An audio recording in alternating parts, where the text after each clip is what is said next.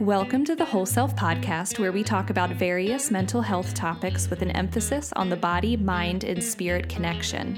Our goal is to empower our listeners with the knowledge and tools needed to embark on their own healing journey. A gentle reminder that this podcast is not a substitute for therapy, and we encourage you to seek out your own therapy if needed. Hi, welcome to the Whole Self Podcast. I'm Sharon Wegman. And I'm Mandy. And today we're going to be talking about pop psychology.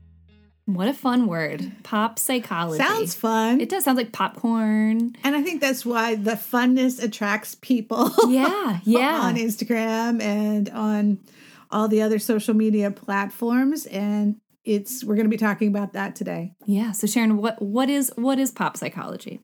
I'm going to say it's an umbrella term that covers over psychological ideology, therapies, techniques that have gained popularity through blog posts, TV shows, social media. We see that a lot with people going on TikTok right now. Mm-hmm. And so pop psychology has really taken over a lot of social media, and it's much more present than it was 10 years ago. Yeah, and I feel like the first example of this, if this counts as pop psychology, it was actually when I think I started working here, and The Bachelor, or it was The Bachelorette, I can't remember which season, but they had one of the episodes, gaslighting came up. Yes. Do you remember that? And Yes. gaslighting suddenly was all over social media. Yes. And then the Bachelor was dating someone, and he was talking about inner child work too. Oh, yes. And we were all like, oh, right? So, right. But these terms like gaslighting, inner child work, they are terms that can be pop psychology if people don't know what they're doing with it. Yeah. So like if someone takes that idea and puts it on Instagram and runs with it, and they might not necessarily have the education or qualifications to be talking about gaslighting. Yes. Cool. Right. So you can do research on it, but it draws people to it because people are naming something inside of themselves or an experience, and suddenly they're like, wow, that's great. So it has seeds of truth, but it's not usually the whole picture of what getting better looks like. Yeah, and it's often characterized by emphasis on the person's feelings and current trends, which is why I think people are so drawn to it, because they're like, oh, I've felt that before. Let's dive into that and see what that's about. Right. So let's talk about the difference between like pop psychology and evidence-based practices and like coaches versus counselors.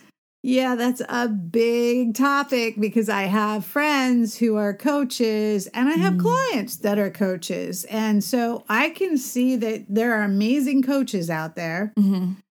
And I can see a lot of them also doing things they should be touching because they're not using evidence-based practices. They're not using training under people who recognize what that looks like, how to handle it, which is why in the counseling field, there is a wide difference in how a coach is trained versus how a counselor is vetted. Yeah. It's big. Yeah, because I think coaching has really blown up in the last, several years. Like self-help has always been kind of a trend. Sure. And then I think with, strides being made in the internet and things like that, coaching is a field that has kind of blown up, and it's not as regulated as like the counseling field. Because in the counseling field, like you have to get a master's degree, you have to pass certain amounts of tests, you get specific training, like accredited programs and stuff. And I read an interesting article on LinkedIn about the unseen dangers of unqualified coaching by Rene Rodriguez. And there's a quote where he says, it's easy for anyone to label themselves as a coach and begin offering services. Unlike regulated professions such as medicine or law, the coaching field lacks a governing body that mandates certifications or licenses. So I think what you're saying, Sharon, is like there can be great coaches, and then there can also be some not so great ones because it's a really unregulated field. It is. I'm going to use an example. I have a second business that is a coaching business, but it's to help nonprofits become trauma informed in the care of people. Mm-hmm. And I'm taking all my knowledge, all my experience, and I just created a program based on things that are proven, Mm-hmm. things that are actually scientifically proven. And so what was concerning to me is I've then interacted with some coaches who are saying, when you say this in your program, what does that mean? And I'm like, wait, you are coaching people on trauma and you don't understand what I just said? That's super scary to me. So that's the difference between coaches and counselors. Yeah. We have to go through 3,600 hours of supervision. Yeah. We have to do so many sessions in which we're under supervision. We're applying evidence-based practices and nothing else. Yeah. To how we treat people. So that's the difference. Yeah. And I think another difference too is like counselors are bound by a code of ethics. And I know like with you creating your program, you had to really separate like the counseling and psychological part into like education about trauma rather than counseling through trauma. Right. And I think we have seen that there's some coaching programs or coaches that don't do that. So technically they're kind of doing some very unethical things with their programs. Exactly. So in mine, I'm training people to have better practices. Mm-hmm. I'm not doing any of the counseling Yeah. for these individuals.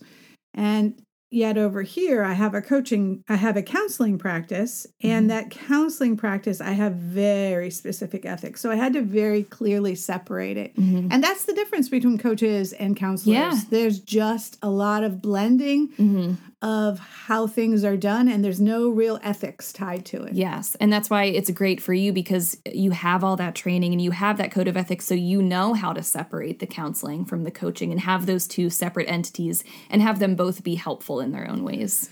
Right. And so let's kind of talk about how this all started. How did pop psych, and I'm going to say Freud.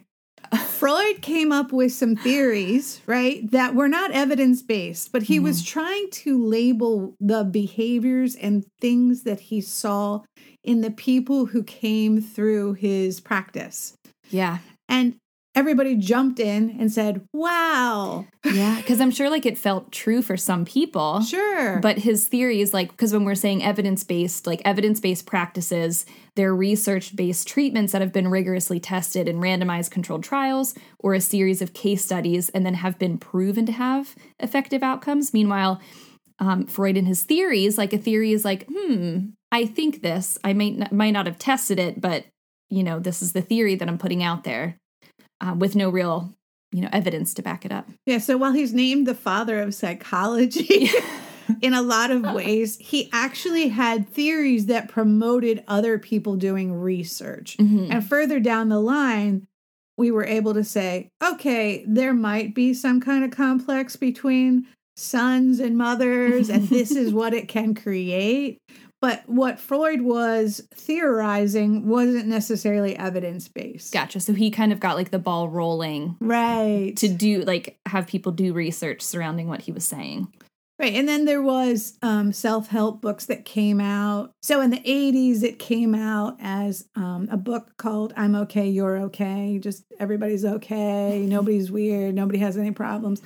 That was the self-help book that, of course, everybody would be attracted to. Yeah. In the 80s. I'd want to read that. Right. And then in the 90s, it was Men Are From Mars, Women Are From Venus, trying to help separate out what is the difference between men and women. But he used a whole thing to kind of explain it. And people were attracted to it.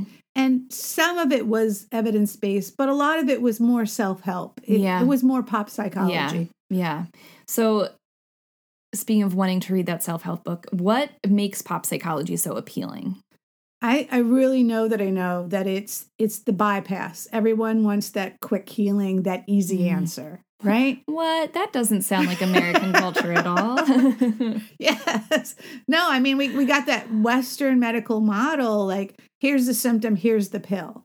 Gotcha. And it never actually addresses the root problem, which we're seeing more and more people go to more functional medicine. Yeah. Which is truly addressing the root of the problem instead of applying a pill to a situation, which creates another problem, which creates another pill. Yeah. And I think what's attractive to pop psychology is it's a bypass.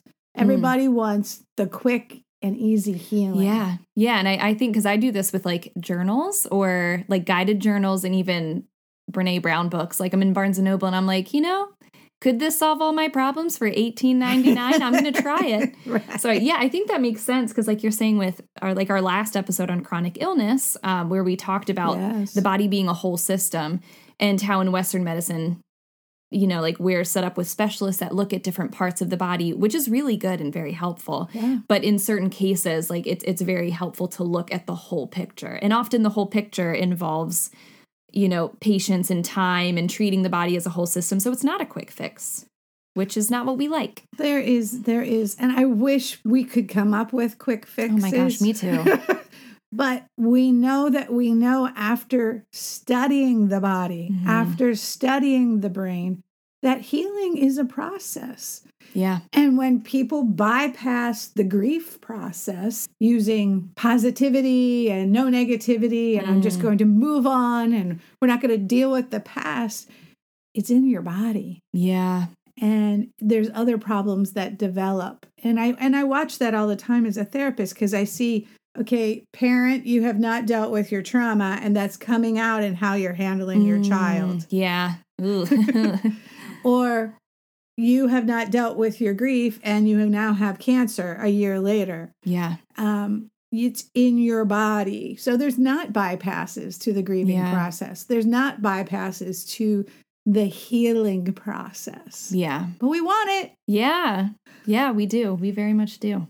Yeah, so it sounds like pop psychology can kind of trick us into thinking we found a bypass, and it might even work in the short term. Sure. But when it comes to long term and like true foundational healing, it's not necessarily the answer.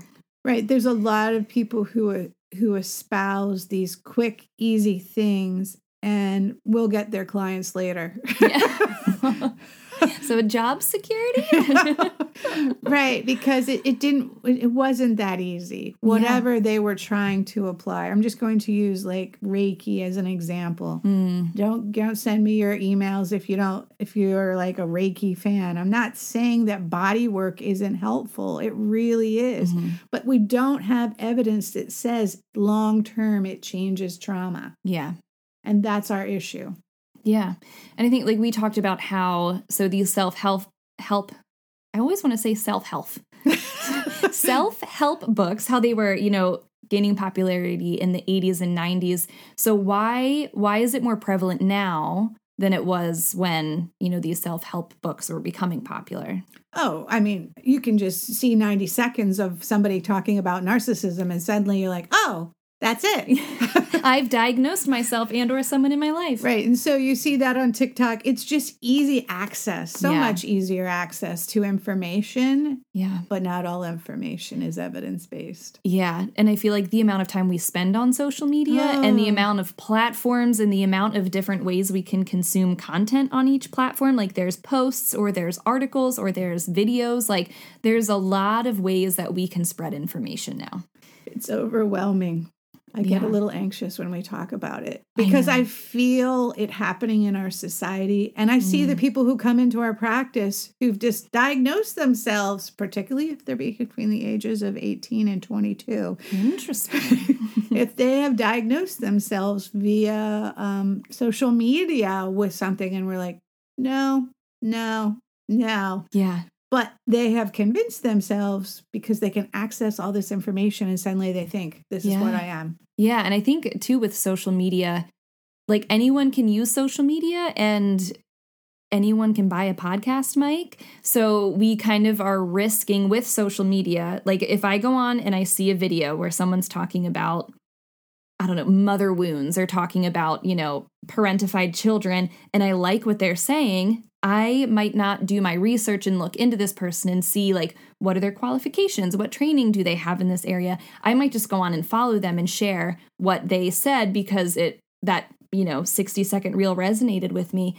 But then we kind of have this danger of building up and popularizing people who might not have the training needed to really do justice for whatever subject they're teaching about. Yes, we could name them, but we don't want to be sued.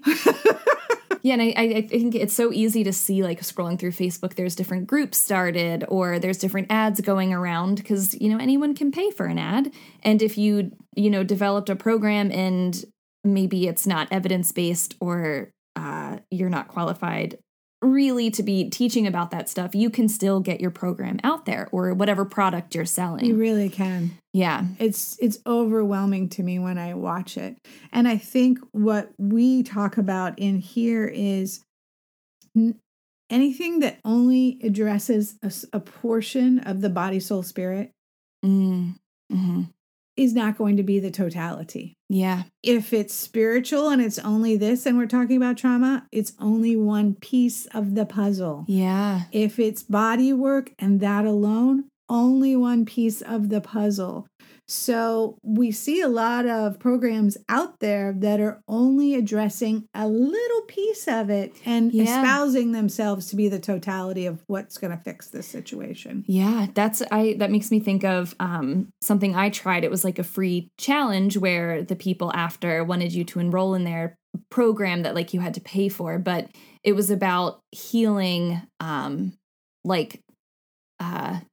chronic illness and healing like gastrointestinal issues, but it was only like the spiritual piece. So it was all about changing your thoughts and rewiring your brain, but it didn't really cover the other two pieces, the body or the soul or like the mental health aspect. Exactly. And so when we really look at the person is a whole person, then programs really need to be addressing all three areas. Yeah. In order for that person to really receive total healing. Yeah.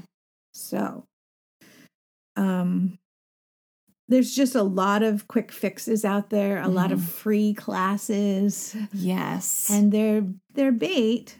I understand it because I've been trained to do it through coaching. They're bait to get you to do their program, but you really need to do your background check on individuals. Yes. Why is this person an expert? What is that enables them to be that person? Yeah. And you can think of it as just like being a good steward of your own care and of your own finances, of like, if you see a program or something pop up that you're interested in, like think about, like, does this person have what I need for me to feel safe investing my time, investing my money, investing my health in it? You're not being critical by looking into someone and questioning their training or their background. You're just kind of protecting yourself and your body. Yeah, exactly. And that's really important in all healing is safety. Yes, that's so true. Okay, so let's talk about takeaways. Yeah. Do the research on the person, which you just said. Is what they're doing evidence-based? Consult studies or peer-reviewed journals. Yeah, because like if their training or their program is making a claim, do your research on, what is the science behind this claim? Or what are like experts in the field saying about this claim? Is this something that's truthful? Is this something worth investing in and going from there? Use discernment. I mean, I'm a therapist, so I'm probably like always like feeling how things feel to me. Right. And it's interesting. Like I did when I had to build my own coaching program to help ministries and 501c3s. The first thing I was doing when I was sitting there with this man telling me is, how does it make me feel? Yeah. Do I feel safe? Will I feel heard? And yes, I did initially. And then it shifted. So, that's the feel that we need to have. That's part of our discernment is, how does it make us feel? Ask questions, do the research on that person. Yeah. And trust your gut too. Absolutely. Your gut, as we said in our last podcast episode, the gut is the second brain of the body. Yes. So it will. Yeah. And then this is my favorite part that we've talked about. I mean, we've talked about this in generally all areas of life, but if it looks too easy, it is. And if it looks too good to be true, it's probably too good to be true. It really is. Anything worth having requires work. Yeah. Whether it comes to money, relationships, health, All of those things, even spirituality, Yeah. all of those things can require discipline and work. And so it's not easy. Nothing is easy. No. Yeah. And that's very true. Except for eating. For some of us. Yeah. But it reminds me, my husband would say this when we were renovating part of our house, and he would always say, good, fast, and easy. You can have two, but you can't have all three. There you go. That's good. I like that too. Yeah. Yeah. Right.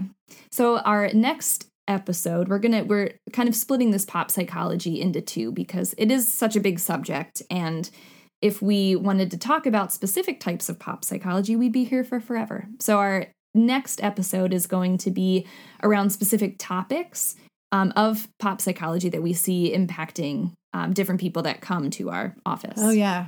Yeah. Yeah. So a little preview. We've got self-diagnosis. Narcissism. Oh, yeah. What is trauma? Is trauma every unpleasant experience? Nope. Having needs doesn't make you codependent. Yeah. Being nice doesn't make you codependent. And like disagreeing or differing opinions or asking questions is not always gaslighting. And it's not toxicity. Yeah. And it's not negativity. Yeah. Yeah. Conflict is not abuse. We're allowed to have different opinions. We're allowed to have different thoughts, and it can help us grow. Yeah, yeah. And being triggered, just because I'm offended or because I feel a negative feeling doesn't mean I'm necessarily having a trauma response. Oh, yes. Yeah. That's so popular right now. It's wild. It is. I almost hear it every day, whether it's on social media or in my everyday life, is the word triggered or someone saying oh, I'm having a trauma response. Yeah, so. Just a funny story. I was driving recently with a kid in my car, and they're like, oh, this road, it brings me trauma. And I'm like, what? And I'm like, even children kind of have that. And I don't know if it's because they hang around with me, but it was just funny because I'm like, no, that's not trauma. Yeah. And I think there are positives. I think one of the good sides of pop psychology is that it's, spreading awareness about some mental health topics. But then the flip side is that it's spreading misinformation about mental health topics. So, Absolutely. So, yeah.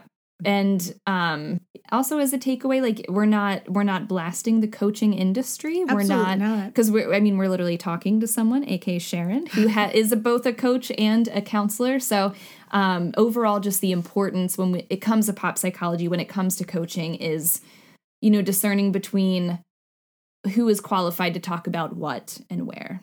Mm-hmm. Right. So. And you just need to do your investigation, do your discernment. Yeah. Tied to it. Yeah. Yeah. There are a lot of excellent coaches out there that have applied ethics to how they coach. Mm-hmm. And there are a lot that haven't. Yeah. The wild world the Wild West of coaching. Wild West.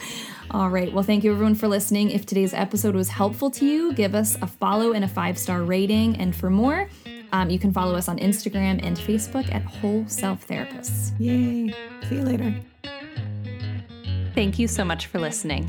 Any resources or links from today's episode can be found in our show notes. Original music in this episode is by Christopher Burkholder.